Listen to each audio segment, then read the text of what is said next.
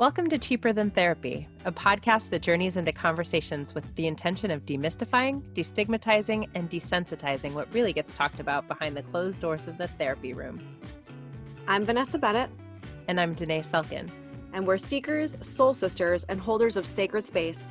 So join us as we dive into the ways that therapy can be connecting not only to yourself, but also to those around you.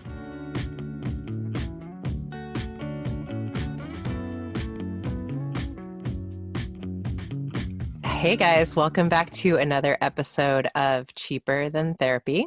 We are so excited to bring you another one of our lightning Zoom coaching sessions. Today we have Pat, and Pat came to us with a question about trauma bonding. Yeah, he specifically wrote in about trauma bonding, but then when we started talking, it turned out that, you know, as always is the case, there's kind of so much more underneath. You know, he had been in a relationship, or it sounds like he had been pursuing a relationship with somebody who turned out that she was in a relationship with somebody else. While that was kind of like the top level, I think what we ended up talking a lot about was how codependency plays so much into this idea of trauma bonding. And I think for him too, it was a lot about, especially as codependents, how we learn to let everybody else's voices be louder than our own internal voice, and how so much of the work for codependents is learning to not only turn up the volume on their own internal voice, right, like their intuition, but also listening to and then acting on that voice, which in itself is such an uncomfortable step.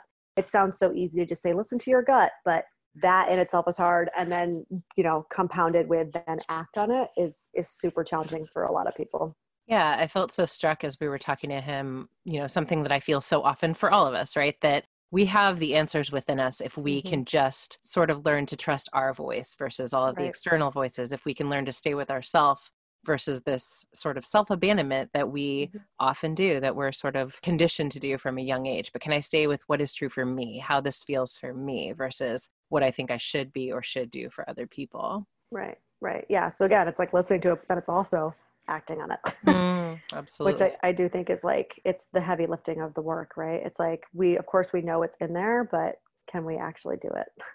It's the work. Yeah. All right, guys, hope you enjoy.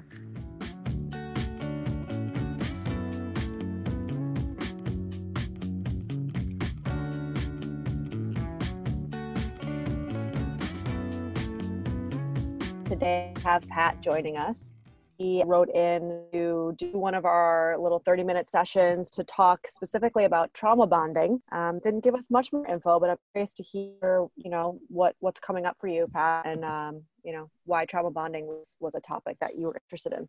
Thanks for that. You know, I think for me, honestly, the thing that really sparked my interest in this podcast is that I've been following John Kim for a little while, picked up his stuff on Instagram and thought he had some really good stuff. And so he posted about your podcast and the therapy that you guys do. And I listened to the episode on healing and how healing isn't linear. And so I was like, man, that episode, like, I don't know if you ever like watched a movie and you've seen a clip in the scene where like it just kind of jumps into your soul, like resonates with you. And I was like, oh my gosh, this is so what I'm going through right now. And so, you know, as I was listening to that podcast and hearing about, you know, processing different emotions and insights into that lady's story, I was like, I'm also wrestling through my own kind of current situation that I'm going through right now, where, you know, I had a girl that I was kind of seeing, and you know, I found out that she has a boyfriend. And so it was, you know, it was obviously hard to swallow and to really to process. And I've been doing that really over the past few weeks. And you know, I've done therapy in the past, and I've done some recovery work in the 12-step programs. And so really I wanted to talk about trauma bonds, because I know John has dealt with that in some of his podcasts as well. And so, you know, I'm just kind of looking at the way that I approach relationships right now, and I look at my, you know, my family of origin and how I relate to my mother, and really that's kind of the dynamic that I bring into a relationship. And I seek out emotionally unavailable women that aren't available to me, and it of course goes back to that pattern of how I related to my mom. And so I've, you know, how trauma really gets into that is I've done a little reading into Patrick Carnes. He has a really great book called The Betrayal Bond, and he talks a lot about trauma. And he goes into a lot of thorough detail about the different kinds of trauma. But the part I really like particularly is where he talks about trauma can be a one-time event, but it can also be a recurring event that happens over and over and over again. And it really builds this, I guess, mnemonic pattern in the way that you interact with others. And so as I've wrestled through that, and as I've also gone through my own kind of healing journey over the past 5 years, I find myself still attracted to some of those things that trigger the trauma in me from my childhood. And so I just wanted to discuss that with y'all today and really talk about how, having those kind of relationships can bring healing to you. And so that's really what I wanted to talk about this morning. Well, first off, you are so ahead of the game when it comes to being insightful. So I commend you for being kind of open, and it sounds like you've really done the work as far as digging in and like turning the mirror on yourself. So I just want to kind of put that out there and name that, because it's not easy to do, and call it like it is and recognize those patterns and those familial bonds. And that in itself is really hard for a lot of people, right? To even especially the mother relationship. It's really hard to be like, oh shit, this is actually something that I need to work through. Yeah, so unbelievably self-aware, Pat, which is so often the first step, I think, in so much of our work, just to recognize it. And to Vanessa's point, some of the stuff that is so tender and so tough for most of us to look at is like those initial attachments, those initial relationships, and where those wounds sort of occurred for all of us. And I love, so much of what you're talking about, I think, is how we get into these areas of what initially attracts us to someone, right? I think for so many of us, what we think of as the sparks, and it just felt like magic from that moment when I met this person, oftentimes is actually what I hear you speaking to is, the subconscious urge to try to heal something. Right? Like what feels like, oh, it's like we've known each other for a lifetime is actually about, this is like me dropping into something I've always known. Right. Sometimes something that's been a little bit unhealthy, sometimes the things that have hurt me, sometimes a little bit of repetition compulsion, a part of me that is trying to heal something that's been hurt, over and over and over again, which I think you spoke to, and I loved the way you spoke to it so much. Yeah. I love that, repetition compulsion. That's such a good way to put it. What I've said before, I think probably to other clients, but also in other maybe episodes, is that whenever we're in a relationship, there's not just two people in the room, there's four people in the room, right? So there's the two conscious and then there's the two unconscious. And it's really the unconscious that are calling the shots. The idea of doing kind of self-betterment or self-discovery is that through that work, we start to make the unconscious conscious, right? Which is what it sounds like you've actually been doing, which is great.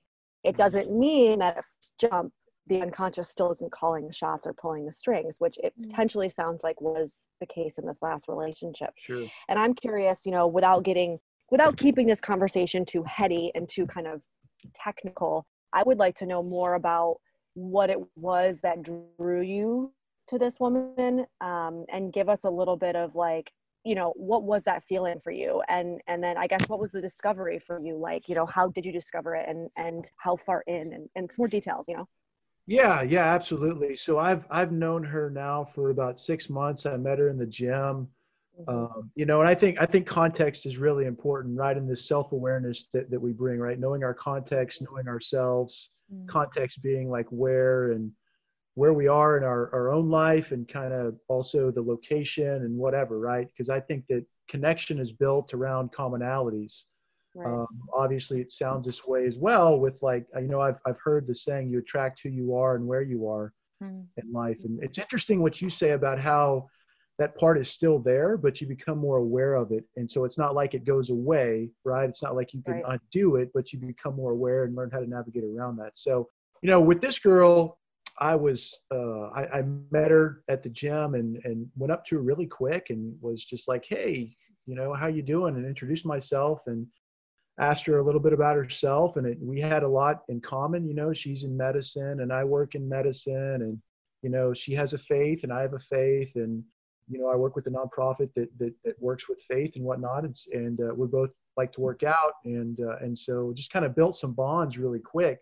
I will say this, I've read in certain books that within like 2 to 5 minutes of meeting somebody, if you really pay attention to that, it can show you everything you need to know about that situation, right? If you know yourself and you know that person. So I was coming off of I would call it a miniature dating episode with another girl that I'd met. And so you could say that I was on a little bit of a rebound, right? And I was trying to act out or escape from those feelings in that rebound by meeting her. I'd say that was there. And then when I met her, it was quick, it was rushed, which from what I understand, addiction is always that way. There's a lot of intensity around that. And I know that, again, that goes back to triggers and intensity and trauma and addiction and all that stuff. And so I met her, and I had this kind of, I don't know how to describe the feeling, but it was a feeling of fear, maybe inside, like there was a little bit of a fear, but I kind of stuffed that away because I wasn't really dating anyways at that time. And so instead of really letting that guide my future actions, I thought, well, I'm going to work through my recovery program that I'm in, and I'm going to become healthy, and because I'll be a little bit more self-aware and healthy, then it'll be okay if I approach her and try to entertain some dating ideas. And so about 6 months went by, and I'd see her at the gym casually, and I connected with her and developed this kind of a friendship relationship. The whole time, though, it's still kind of ignoring those parts of me that had told me, hey, watch out. You got that like little spider sense that goes off, right? The little tingly, like, hey, watch out, danger, danger, danger, And so I'd stuffed that away. And I thought because I was going so slow that it would be able to work itself out. And then, in January, I connected with her again. I'd gone overseas on a trip in December, and she knew about that. We talked about it. And then in January, I came back and I showed her some photos of it. I saw her at the gym, right? We had interactions at the gym off and on. And I could sense that there was at least some intrigue there on her part, some interest. And so, at the end of January, I reached out to her, and she invited me to do this workout class with her. And I went and attended it and told her the next time I saw her, I enjoyed it. Let's start doing that more often. And so we started to hang out more. Yeah. And we never really got into a relationship per se, right? Like I was going to ask her to start dating. She went on a vacation to Florida, I would say at the end of February, or she was supposed to. And then my plan was to ask her to go. There's a rodeo that happens in Houston every year. It's like the biggest rodeo in America, I think. And I was going to ask her to that and try to, advance the relationship more and start dating. And then, on, I guess the Monday of her break, I walked into the gym. I'd finished my work really, really quick or soon that day. And I walked into the gym and I saw her, and she was in there with her boyfriend. Apparently he'd come down from Florida, and they were going to then go on this vacation together. And so I think the signals that I was pushing aside because, she's a physically attractive girl and work out, and we have a lot in common. And she's also at a point in her career right now where it would be really hard to like date, unless there's already something there. And so, I was rationalizing it in my mind and saying, I don't need to listen to this, right? And it's going to be okay, right? Kind of like pulling a blanket over my head and saying, nah, let's just go with it, And so. Well, that I think is interesting because it does feel like, so based on what you said in the beginning, but what I'm hearing now is that your intuition was actually kind of pulling on your pant leg throughout this entire experience, right? And so there was actually a little part of the unconscious was showing up, and your conscious was actually going, no, shh, no, shh, stop pulling on my pant leg, right? And so, I mean, I don't want to put I don't want to label, I guess, something, but it does sound like you, in this experience, listening to your intuition and listening to that gut would have probably landed you in a different situation, right? I think so. Yeah, absolutely. Yeah. And I think it is useful if we look at like, what are some tangible ways that we can sort of grasp onto how we do that? Because we all do that, right? Like we're attracted to someone, we have these moments of like, I always like to say like, that is your North Star, your compass, like your instincts are good, right? And to Vanessa's point, they were telling you and you sort of shushed them, right? So what are the ways that we sort of shush our internal knowing, right? I think sometimes that looks like, I don't want to come on too strong. I don't want her to think that I'm like too needy. I don't want, like, what are the ways that I start to push down what is coming up for me? I would imagine there were moments where she's like, I'm going to Florida, and maybe it was vague, right? Sure. There are ways that, like, as we reflect back on things, I sort of made my needs, or what I was feeling, smaller. I pushed down my needs. Mm-hmm. And I, like, one of my favorite phrases from 12 steps is, if it's hysterical, it's historical, right? Right. So Ooh, I in like what that. ways have I sort of historically done that? How have I, for a lifetime, sort of pushed down how this felt for me? Like, that's when we go inward and we sort of ask questions. When I feel myself making how this feels a little bit smaller for me, how have I done that consistently? How is this a pattern? Like, I think that's where we get in touch with the trauma bonds, is like, where's this something that I've always done? I feel some kind of way. I'd like to know a little bit more about what's going on in Florida with her, because this somehow makes me feel uncomfortable, but I'm pushing down how this feels for me. I'm sure maybe this isn't new. You know what I mean? Right. Yeah. Yeah. And Yeah. so that would be the next step, right? Would be check in with that, to Danae's point, and say, where else has this shown up, and actually ask Mm-hmm. yourself that question. Then, and I was actually just talking to a group last night about this. It's, the work is 50% revelation, and then 50% actually showing up and changing the action, changing the behavior, right? And so with a lot of clients, I've said to them before, the actual change in behavior is so uncomfortable. I can't minimize how uncomfortable it actually is when it's a real behavior change, right? So if it's like going against a lifetime of stuff, it's going to feel like you want to crawl out of your skin. Sure. So in that moment, let's say, we are where we are now, and that happened again. If in that moment, to today's point, you thought, you know what, I want to actually ask her about this. I want to push this topic a little more. I want to find out more. But that part of you was like, no. That 50%, that growth is going, holy shit, this is super uncomfortable, but I'm going to do it anyway. Right. And so, it's like, if you were Pat, if Pat was like now, right, who you are, knowing what you know, I wonder how it would have been different. Yeah. And I think that's honestly the conversation I've been having in some of my recovery groups. And I've really been trying to look at this through the lens of a higher power, or, some spiritual guidance, and say, okay, so, and honestly, looking at every opportunity. And I think this is part of the strength of some of the recovery work that I've done. I think John says this, he says, growth happens when we're able to look at an event through a different lens, right? There's some kind of post he made the other day about that. The lens is now, how can I benefit from this, or what can this teach me about myself that I can work on and grow through, right? And so what you're talking about with being, I don't say confrontational, but being more open, being more candid with insight is an area where I've struggled. And of course, we can go back to family of origin issues. My dad was very passive and he didn't speak up, and my mom was, emotionally abusive and verbal and all that. And so probably there's some part of me that in my psyche learned that if the woman is mad, right, then, or if there's some kind of like challenge that could happen, then just don't, right? And it's going to be a don't ask, don't tell type of a thing. And so, but also, John talks about being in touch with your authentic self and being true to yourself, right? Not being part of that, not caring for that part of you that's the false self, right? And so like, that's part of I think the growth opportunity here with this, right, is learning how I can be more direct and open. And it's scary, right? Yes. Like it's terrifying. It's horribly scary. You just named it. This is why I say the action feels so uncomfortable. It literally feels like you're going to come out of your skin, is because you are going against survival skills that you've learned. And this doesn't have to show up just in romantic relationships. You at some point learned that speaking up was dangerous, right? Because if mom was emotionally abusive, that is actually, especially to a child, we're talking survival, right? So it's not just probably with this girl that this has shown up for you. Like, where else in your life have you pushed down your intuition and what felt not right to you, those spidey senses, to your point, putting words to that? No, I'm not going to do that because that feels dangerous. Right. Yeah, because if you think about it in the context of where that is first learned, a baby in the stage that Vanessa has a baby right now, like, your mother is survival, right? Like, it is that real, like, it's annihilation anxiety. Like, if this person does not care for me, if I do not have that attachment, that love, I will die.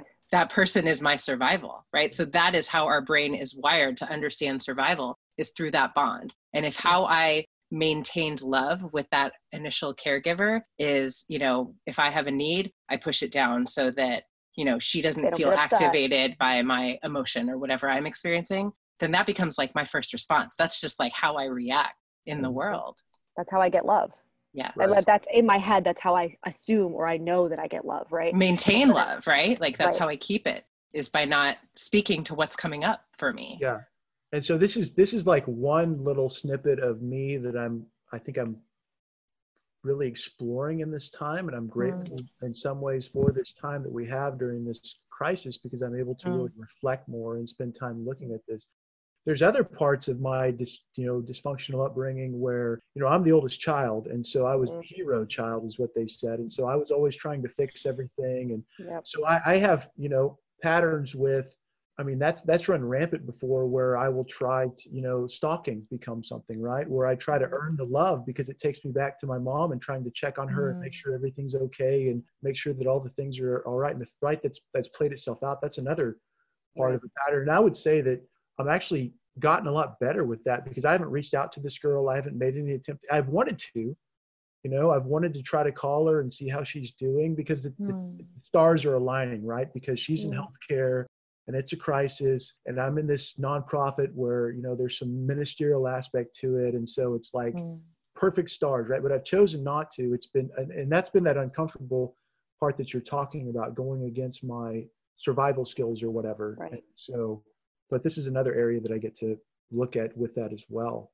Yeah. And what I think you're speaking to so beautifully, Pat, is that like a lot of times, if what we have learned in terms of trauma bonding is sort of that codependent, I'm okay if you're okay, right? If that is sort of the way that we operate, our work becomes, can I sit in the discomfort that Vanessa is talking about, sort of, and self-soothe and take care of myself through the discomfort of, I don't know if you're okay. And I can't fix you not being okay, right? Like, so I got to stay with myself right now. I can't abandon myself in this moment to sort of tend to you. I got to stay with me. Right, because we know that like, if you were to reach out, that's actually just you soothing your own anxiety. Sure. Right. Yeah, that's a great point. I love that, because it helps to put clarity around what's going on, right? I talked to one of my friends, and he's like, what are the feelings beneath the action, right? Like, and where does that come up in your life and elsewhere? Kind of like what you're talking about, going back and looking at these patterns and stuff. Understanding the what behind or the why behind the what, right, helps to kind of be more rational about the decisions that I'm going to make. Well, and I think that's really important for a lot of us to understand, right? So people who are out there listening, it's like, it doesn't have to be this exact same story or this specific instance that you're talking to, but I think a lot of times we have to look at like you said, the what, the why behind the what. The why so many times in our actions and in our behaviors is really a self-soothing of anxiety. It is a self-soothing of our discomfort, right? And so when we're able to see that and we're able to go, oh shit, okay, that's why I'm doing that. And I say that because a lot of codependent work, to talk about like what Danae's talking about, is the uncomfortable mirror turn where we go, oh, I'm doing this actually not for this person. I'm actually doing this for myself, right? And so it's really hard, I think, in a lot of codependent recovery, as somebody who's done the Al-Anon steps, to sit with this like, oh shit, this is actually about me. Oof, right? And there's an oof to that, because you think you've got yourself convinced that you're actually doing it for the other person. So even when you go back to mom, now look, we're not blaming that childhood version of you. You did this for survival, but the reality is you were doing those things for mom in a lot of ways for your own survival, right? And so that's where it's learned. Yeah, I was trying to prove to myself that I was worthy of love, lovable. right? That I was lovable. Absolutely. Yeah, and so I feel like it becomes like, how do I turn that around and make it for myself? Like, how do I prove to myself that I am lovable in these moments that I stay with me? I become that caretaker. I become that person that I know that I can depend on, because I will inevitably stay with myself in these moments. I think a resource actually that I want to give you, if you don't already know of her or of this work, Tara Brach, who is a Buddhist psychologist, she has this term that I've used many times and that I love. She talks about it a lot in her podcast and her books called spiritual reparenting. Mm. And she talks about how so much of this work is exactly that. It is us spiritually reparenting ourselves. So to Danae's point, it is how, if I in this moment could have that parent that I needed, that I really, all of us needed, right? That quote unquote perfect parent. In this moment, what would that parent actually say to me or do for me to help soothe me and help make sure that I understand that I am worthy? And then how can I do that for myself? You know, what does that look like? What does that sound like? And sometimes it feels silly, but I love the phrase spiritual reparenting because it really is, it's us learning to reparent ourselves and give ourselves those gaps or that holes that we didn't get from our primary caretaker. Yeah, I love that. I think that's so great, you know, and I've done some work in that. I think that, you know, what you're saying about the spiritual reparenting and kind of, right, writing affirmations, telling yourself it's going to be okay. You know, even going back to those younger versions of me and really looking at that and saying, hey, listen, you know, you were doing the best you could with what you had. And so were they. And really practicing some forgiveness and letting some of those things go, while also building, I don't know, maybe a new framework into the way that I look at and understand those parts of me so that I can live out of that now, that healthier sense of self than that subconscious kind of brokenness that has defined a lot of the way that I've interacted. I'm going to give you a yes and. Okay. It's okay to look at the fact that you also hurting and that you're struggling. That part of you feels unlovable, unworthy, right? So I do think sometimes it's dangerous in this world that we get ourselves to of this self-betterment journey where we tend to say, look at it through this framework, look through this positive lens. Those are all true, yes, and it still hurts. That part of me still feels unloved. That childhood version of me is still coming up and wants to cry, right? Or whatever that is. And sometimes I think it is hard for many of us to say that too, because those things are all true. Those things are all true, right? Both exist at the same time. And I feel like what I'd love to add, just in terms of what you said, Pat, that I thought was really powerful is the thing that I think is useful about going back to when I was young, into those moments, like stepping into those moments. And even, you know, you spoke to sort of showing some compassion to your parents. I think that is also a part of reparenting because we are able to sort of humanize the moment and see that human beings raise human beings. They didn't necessarily have all the tools that they needed for you. And then it becomes a little bit like I can hold it differently in that it wasn't actually about me. It was about what they didn't have or what they were trying to soothe or what they, you know, were activated by in raising a child. So I love that aspect of reparenting that you brought up as well. Yeah. And you know, Vanessa, to your point, yes. And I you know, and this kind of brings it back to the podcast that I was listening to the other night where the healing isn't linear. And you really hit on that, you know, that with the lady who was going through this process of healing and you were letting her know it's okay to feel your feelings. It's okay to process those feelings. And it's okay right where you are, to be where you are, to be in the moment, right? Because I guess they say you got to feel them to heal them, right? Or you got to go through it to heal it. And that it's not, you know, it's not the same for everybody, right? It's not a formulaic thing because we're all so different. And so I just love what you're talking about with being okay with where you are in your feelings, showing compassion to yourself, and accepting yourself right where you are right now. I love that because I think it helps me to just feel comfortable or be at peace with, you know, the whole process of healing, knowing that it's not a destination, it's a journey that we're on. Well, and the whole process of us, it helps us feel better with the process of us. We are messy, we are complicated, we are multifaceted, right? There is no right way. There is no right way to look or to act or to feel. It just is what it is. Like you said, we're all different. Right. And it's not, there's no wrong or right. Based on what I'm hearing and where you're at in your journey, I think some people you might be interested in, like looking into, following, maybe reading some of their stuff. I think you would really benefit actually from more of Tara Brach, Jack Kornfield. A lot of Buddhist psychology really focuses specifically on this area that we're talking about right now. And it is about not just spiritual reparenting, but it's about allowing and acceptance, right? And I think that that is something that's really difficult for many of us. And so much of what I see, I actually wrote a whole piece about this where I talk about the danger of false positivity and spiritual bypassing, which is like, you know, I can look at it through this frame and it's all positive and it's teaching me, like, that's why I say yes and. Yes, but we can't forget that it's really important to sit in the shittiness. It's not to dwell. There's nothing wrong with it. It's just to be real, right? Because you can't skip over that stuff. Right. And you probably know this more than anybody from your work that you've done in recovery. If you skip over it, you're not actually healing it. No. You're stuffing it under the bed. Right. Absolutely. Yeah, and I think one of the most powerful things we learn in recovery work is that, you know, all feelings are welcome, that feelings are actually meant to be felt, all of them, because I don't think that's something societally that we are taught, right? Like there are feelings that we should feel, and these are the positive feelings, and there are feelings that we either need to stuff or get rid of or medicate as quickly as possible. But, you know, all of them, like the full range of the experience of being human is what we want to welcome into the room. Even that anxiety that we try to soothe by reaching out to somebody, seeing how they are, checking in on them, right? That's a feeling that is worthy of being felt. And that feels like that's what you're doing right now. Yeah.